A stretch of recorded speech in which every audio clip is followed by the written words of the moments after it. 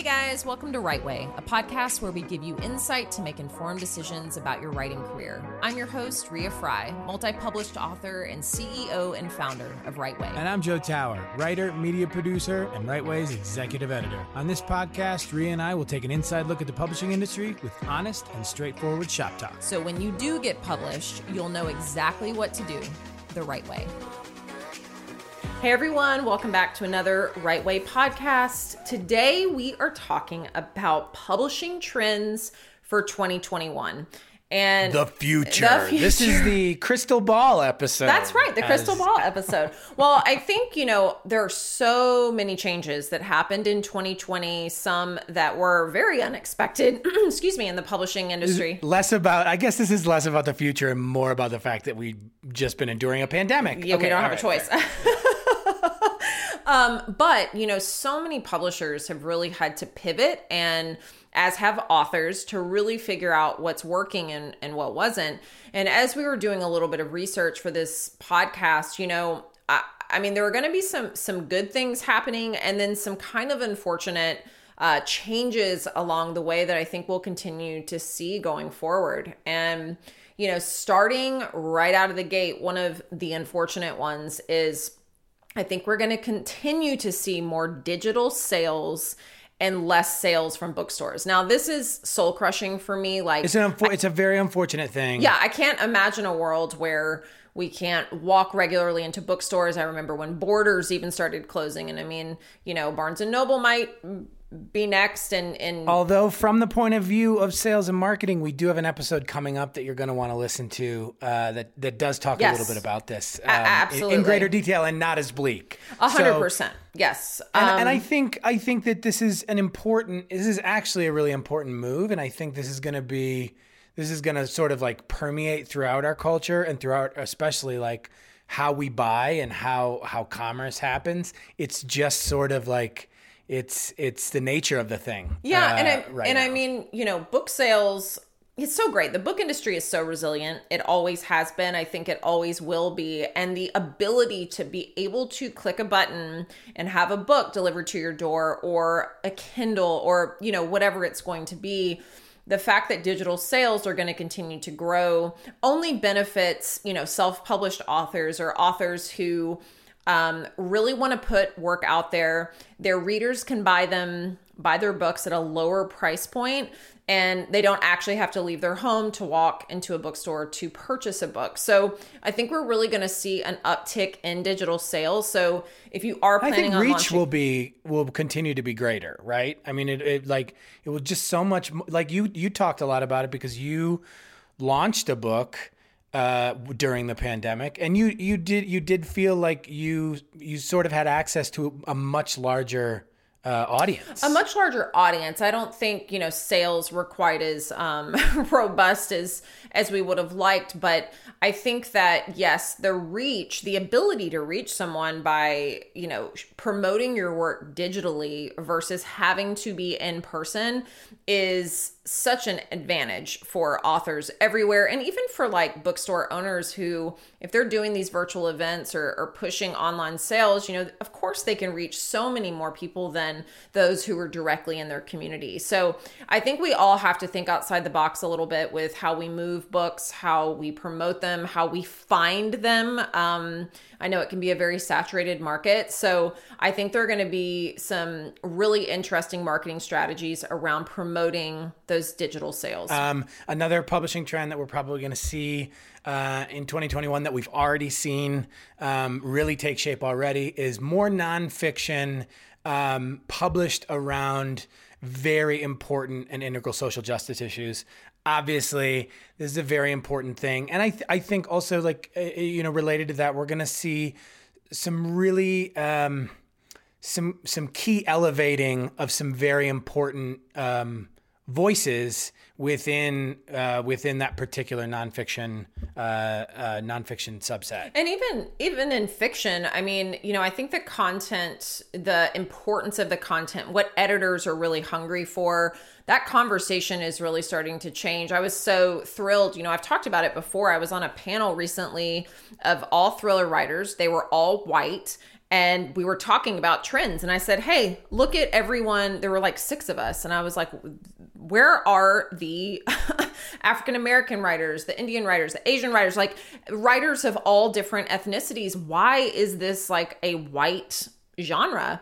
And I was in Target the other day and saw a really popular thriller novel, and it was by this amazing African-American writer. And again, in the thriller genre, I do not see a ton of other ethnicities, and it just thrilled me to see another voice, another person's perspective on the page. And I think we're going to continuously see a rise in all voices, and not just any one subset, not just African American, not just Asian American, I think it's going to be such a beautiful blend of all the voices out there, and to really celebrate everyone. Yeah. So content. So we have digital sales, a little bit of a shift in content, and then or just maybe an expansion in content. An expansion. Yes, for sure.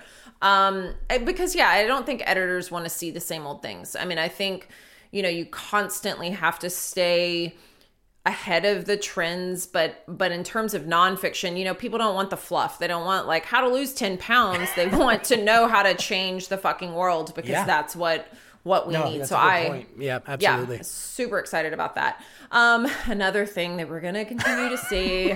And when I was researching, I was like, you guys are going to fucking love this. Yes. The author platform is going to be more important now than ever before. And I think there are a lot of ways to really look at this. If you're really wondering what an author platform is, we actually did a podcast episode all around the author platform. I would encourage you to go back and check out. But, an author platform, highly misunderstood. It is composed of several different elements. And the great thing about it is you can start small. And I don't think any longer, and even in 2021, I think we're going to start to see that these huge communities, you don't need tens of thousands, hundreds of thousands, or millions of followers to have an engaged audience. You can do the same thing and make such an impact with just like 1,000 people. Well, have 1,000 people who are engaging with you, not 10,000 people who aren't. Exactly. And I do think that there's a silver lining in this author platform. I do think, and you and I talk about this all the time, Ria, is like there's gonna be a little bit of a diversification in what that includes and what that means. And I think there's gonna be more opportunities and more outlets for writers to build an author platform where they won't feel like they're having to rely on the same old completely shit. And I mean, I think that this, goes back to last week's episode when we were talking about the beginner's mindset. Don't be in a rush to build that author platform or to get published or to worry so much about, oh God, I've got to do this if I want to be published. Like, make sure that you have a good book or a good product first. And then again, usually that writing, whatever it is, you'll find your audience. But I think you can do it organically. You can do it bit by bit. It doesn't have to be this huge campaign to like find your people immediately or else. But I think that for publishers, if you want to be published, it is going to continue to be important, but I do think it's going to start to shift a little bit and become about more organic, an organic engaged community versus, 1 million followers that are just bought. Yep. And on that note, then one of the other trends that obviously we're going to see sort of increasing and becoming more important is cross promotion with other authors and other formats. Yeah. And I talk about this a lot with authors who come to us and they don't have an author platform. Chances are, maybe 4 or 5 people who do have a good engaged following, and you can hopefully create a relationship with them and create the opportunity to maybe cross promote. Like, you can help them in some way, they can help you in some way. And, if you can find 4 or 5 people to help promote your work or, do a couple of interviews with you or whatever it is, going on a podcast with someone with a really big reach that fits in with your audience, that is the way to brand build, to cross promote. Again, you can do it very, very slowly with intention, but really trying to help authors and also help yourself in the process. Exactly. And it's one of the great, I think, or one of the unexpected, like, positive outcomes of having to rely so much this last year in 2020 on digital promotion or on digital networking platforms is I think is the building of, like, not only like engagement with your author platform and your audience, but engagement within your own author community, within your own writer community, a more engaged and helpful and sort of cooperative community. I think I think these things are actually really, all of them are really positive. I agree. And this next one, we'll link to this in the show notes, but I was like, wait, what?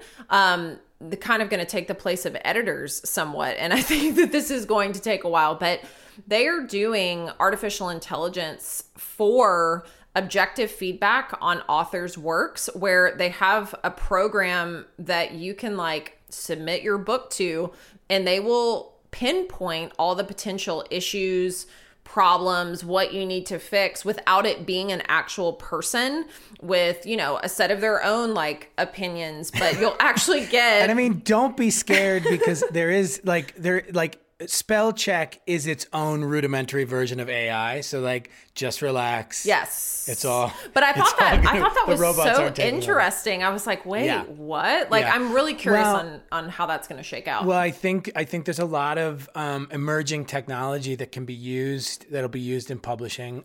You know, you and I sort of, like, briefly talked about it before, but I think, you know, AI for objective feedback, obviously, and, you know, germane to one of our earlier points about marketing and promotions is, I think, seeing the use of, like, you know, extended reality technology, like virtual reality or augmented reality, using those platforms even to market books or change even the experience of reading. I think in a lot of ways is something that we could see at some point. This next trend is obviously one I talk about a lot. Actually, we talk about it all the time.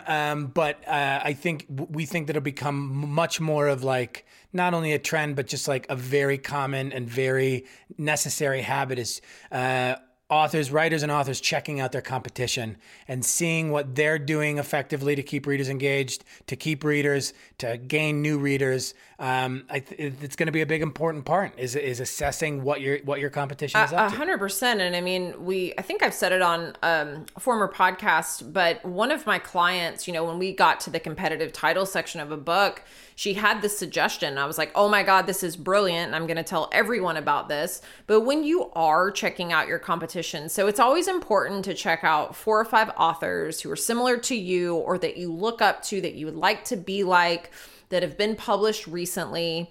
Read their reviews, but read the bad ones. Read what is missing or what didn't connect with them, and figure out, maybe, especially if you're writing nonfiction, how you can bridge that gap. Or if it's fiction, maybe readers are really sick and tired of, like, the unreliable narrator or the big twist at the end, or not that you have to write for your readers, but I think seeing what's working for your readers and what isn't in the competitive landscape can kind of help you stay ahead of the trends and stay ahead of the curve, and create something super new and novel, you know? And then this one, I think we've started to see an uptick of this anyway, but collaborative publishing, which, we sometimes refer to as hybrid publishing, I think is really going to start to increase quite a bit. We always joke that hybrid publishing is kind of hard to define or kind of hard to pinpoint, but it really is the best of the traditional world with the best of self-publishing. And you have to do your due diligence and you have to do your research on that. But I think authors are really tired of not having any control, but they don't necessarily want to have all of the responsibility of self-publishing. So I think we're going to see more and more publishers start to kind of come out of the woodwork that are going to offer more of that collaborative experience, which in my opinion is the way it should be anyway. Hey guys, it's Joe. I'm just going to pop in here for 1 second with a really exciting announcement. And I never thought I'd be this excited about a social media platform. Is it a social media platform? I don't even know. But the point is that Right Way is about to be on Clubhouse. Maybe you know it's the audio-only socializing, networking, professional betterment platform that is all the rage right now. And Rhea and I are excited to say that we are now part of the trend. We will be in Clubhouse starting this week every Thursday at 12 p.m. Central Standard Time in the Right Way Hour. Any topic within the realm of writing or publishing is on the table, and no question will be out of bounds. So this episode that you're listening to right now is dropping on Tuesday, the 19th. So this Thursday, the 21st, we will be in Clubhouse in the Right Way Hour, beginning your weekly access to us, asking questions and getting them answered about publishing, about writing in real time. It's going to be everything that we cover on the podcast and more, much, much more. So be sure to join us there. Look for the Right Way Hour. Rhea and I in Clubhouse being trendy and shit. And so I guess that's just how we roll now. Thanks for listening. And now we will get back to the episode. Well, that's something that we want to see. And we talk about this a lot as well. And I think, right now it's not necessarily cut and dry. And obviously independent self-publishing has been growing and evolving for, decades now. But it still seems pretty cut and dry that it's the hybrid traditional and self. But I think we think that we're going to see like more of a divide and subdivide. And we think that that's going to be something that's going to be really, really good. We think that we're going to see a lot more publishing companies that maybe are offering some of those traditional services, but are going to let their writers be writers. I know for us here at Right Way, we are desperate down the road yes. to create a publishing arm of our own where we can pick and choose the best components of each to give our writers and to give authors the best possible shot and the best possible experience for the end of their publishing journey. It's something that's truly missing right now. I think I agree, and I mean I really do want to create a publishing house where writers can just be writers and they have true experts to take care of all the other shit. I mean, I am highly passionate about that. And if I can figure out a way where it's profitable for the author and profitable for us to do the same thing, we're going to make it happen. But, I get so many amazing authors that I work with for their nonfiction proposals or even for fiction. And when we send them off to publishers, again, 8 times out of 10, 7 times out of 10, they'll get a yes. But the ones that don't have so much merit, their work deserves to be heard. And the reason it's a no is always because of that author platform. And I'm a strong believer that if you put a book out into the world, someone's going to find it, someone's going to connect with it. And it doesn't necessarily have to sell 100,000 copies to be successful. I feel like you can really take your time. A book, you can promote forever. And I don't know why in all publishing houses, it's this mad dash. If you don't make a splash in the first 2 weeks, you're irrelevant. Bye, next. And I think that's because so many of them are publishing, hundreds and thousands of books. But then the small guys who are only publishing 10 books a year, 25 books a year, don't have the capital to really help their authors make a dent. So there is this disconnect there. I think there's room to disrupt, and Joe and we just want to disrupt the space eventually. That's our whole goal. Yes, to disrupt the space. So keep an eye out for that. Yeah, and kind of piggybacking off of that, I recently did an amazing moderating event with one of my favorite authors, Christina Rilo, who is hopefully going to be on the podcast.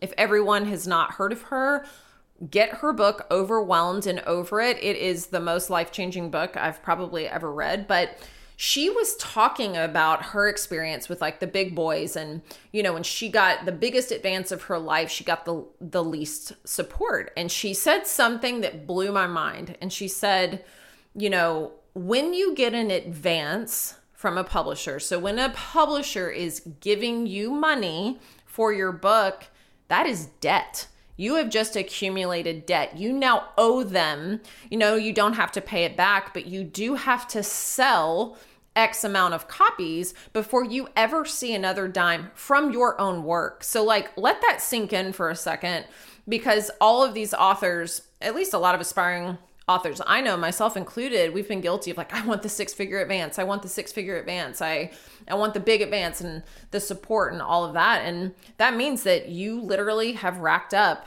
that much debt and will not ever see another dime unless you perform to their expectations. You are now beholden to them for that specific amount of money. And I've never ever thought about it like that, but it reminded me that it is such a business. And then she also went on to say what a patriarchy this is and how so many publishers are run by men. And I mean, it just it was something that I've never even really thought about. And so I started researching women-owned publishers, which we will also link to in the show notes. And, there are no really big publishers that are women run and women owned. And again, my goal would be to disrupt, to make a splash, and to just change the game a little bit. Well, and this is also imparting to you guys listening that the return or you're working with or getting signed on with a smaller to mid-sized publisher is that the boutique representation is a highly underrated path. And I can definitely, I will also relate it to the film and TV industry.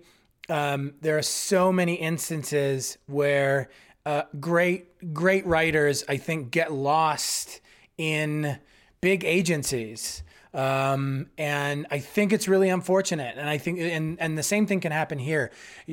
I always feel that I would rather be at the top of the list of a smaller mid-sized publisher. Oh my God. Than at the bottom of one with a big one. Can I just speak to that for a second? So when my first book was, it went to auction, and it was between two publishers, Macmillan, which is one of the big five, and a smaller press, ironically, which has since gone out of business. And I'm so glad I didn't go with them. But it was with an editor that I loved. I loved both editors equally. But the editor from the smaller publishing house, they wanted me to have a hardback book. They wanted me to be a lead title. They offered me more money than they've ever offered any author. It was a 2-book deal. I would have been kind of like the quote unquote star of that publishing house. And she said, my fear for you, if you go with the big five, and she didn't know what my other offer was, but she was like, I'm afraid you'll just get lost. And I don't want you to get lost. I want you to kind of rise. And that really stuck with me. But again, I was like, no, I want to be with the big five. I've been with mid-size, smaller publishers in the past, and I want to know the difference in experience. And ironically, I was just talking with Doug Siebold, who is the publisher of Agate, which is an amazing independent publisher in Evanston, Illinois. I published Power Vegan with them, which was my second nonfiction book. And I was chatting with him the other day, and I said to him, just so you know, that was back in 2013, my experience with you guys, even though I still had so much to learn, I was still a very new author. It was the best publishing experience I've ever had because I had direct access to the publisher. I knew what my expectations were. I knew how many books I needed to sell. I could go visit him anytime I wanted and go into the office and sit down and chat about things. It was collaborative. I was able to put my own input into what I wanted to see, what I didn't.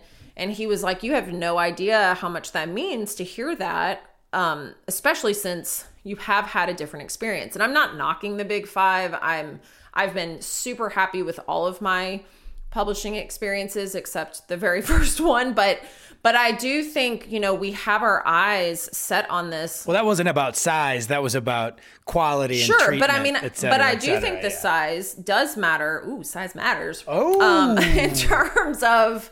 Bet you guys didn't see that coming. Yeah, right. But if you're with the publisher who's publishing 50 books a year versus 2,000 or something, there is a difference. And I'm very transparent about that. Like, I'm a very mid-list author with my publisher. I'm not one of the big superstars. I think I could grow to be book over book, year over year, and kind of prove myself and all of that. But I think it really goes back to you defining your goals and what you want and what you need, and what kind of attention you want from your publisher. And sometimes it's just trial and error and seeing what works and what doesn't. But I'd say if you try something and you don't love it, try something new. Like, you can find your home no matter what. And just the last thing, again, this is going back to Christina Rilo. Like, I was so blown away by what she said. But one trend I would love to see in 2021 and beyond is around the book launch. I don't know a single author who doesn't feel like a chicken with its head cut off, like running wild, doesn't know what's happening. And she said, we were talking about this, and she said, I no longer launch a book, I unveil it. And I was like, what the fuck does that mean? I love that. Unveiling versus launching. And she really does it in stages. She realized that launching a book makes her feel like frenetic and unhinged, and just, she can't be intentional about anything. So she now takes her time and really unveils her book in stages and does some events, and then kind of hangs back and figures out what other supplementary materials she wants to create, and then kind of hangs back and really does it in a very strategic manner where it doesn't feel like you have to do it all now and then you don't do anything ever again. And I would really love to start to see that with publishers and taking a slightly different approach where it's not all about this crazy timeline, but we really start to see more intention with these books that authors have sometimes taken years to write, and then it comes out and then it's over in like 2 to 6 weeks and moving on. Like, no, I think it should change. I think it's time for it to change. And the first step in doing that is the author. The author can decide they are going to unveil and not launch. Absolutely.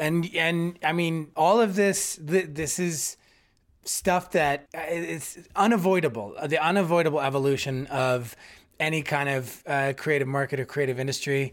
And I think what we've seen in 2020 and what's going to be interesting about 2021 and, the stuff that Rhea and I want to do, obviously with our company, and hopefully the stuff that will catch on in these trends that we've talked about, is that I do think 2020 is like, it's sort of shoved us along, right? It sort of was like, it was an odd kind of bottleneck. And so I think while we've seen some minor evolutions over the course of years and years and years and years, in a lot of industries, I think this is going to be an interesting time, because I think we're going to see a lot of very sudden changes that are going to become mainstream and requisite very, very quickly. So, I mean, watch out. 2021 and beyond, the game is going to change. I agree. And if it's not, we're going to make it. Well, we're going to fucking do that anyway, gosh. Right? All right. Thanks for listening, guys. Tune in next week. Absolutely. See you then. Hey, thanks again for listening to the Right Way Podcast. Don't forget to subscribe, rate, review, and comment, and help us continue to deliver the content you want and need. And for more information about Right Way, visit rightwayco.com to get more info on all our editorial and developmental services, and sign up for our weekly newsletter, where we'll be sharing exclusive content, access to digital courses, and offering proprietary resources for aspiring and established writers.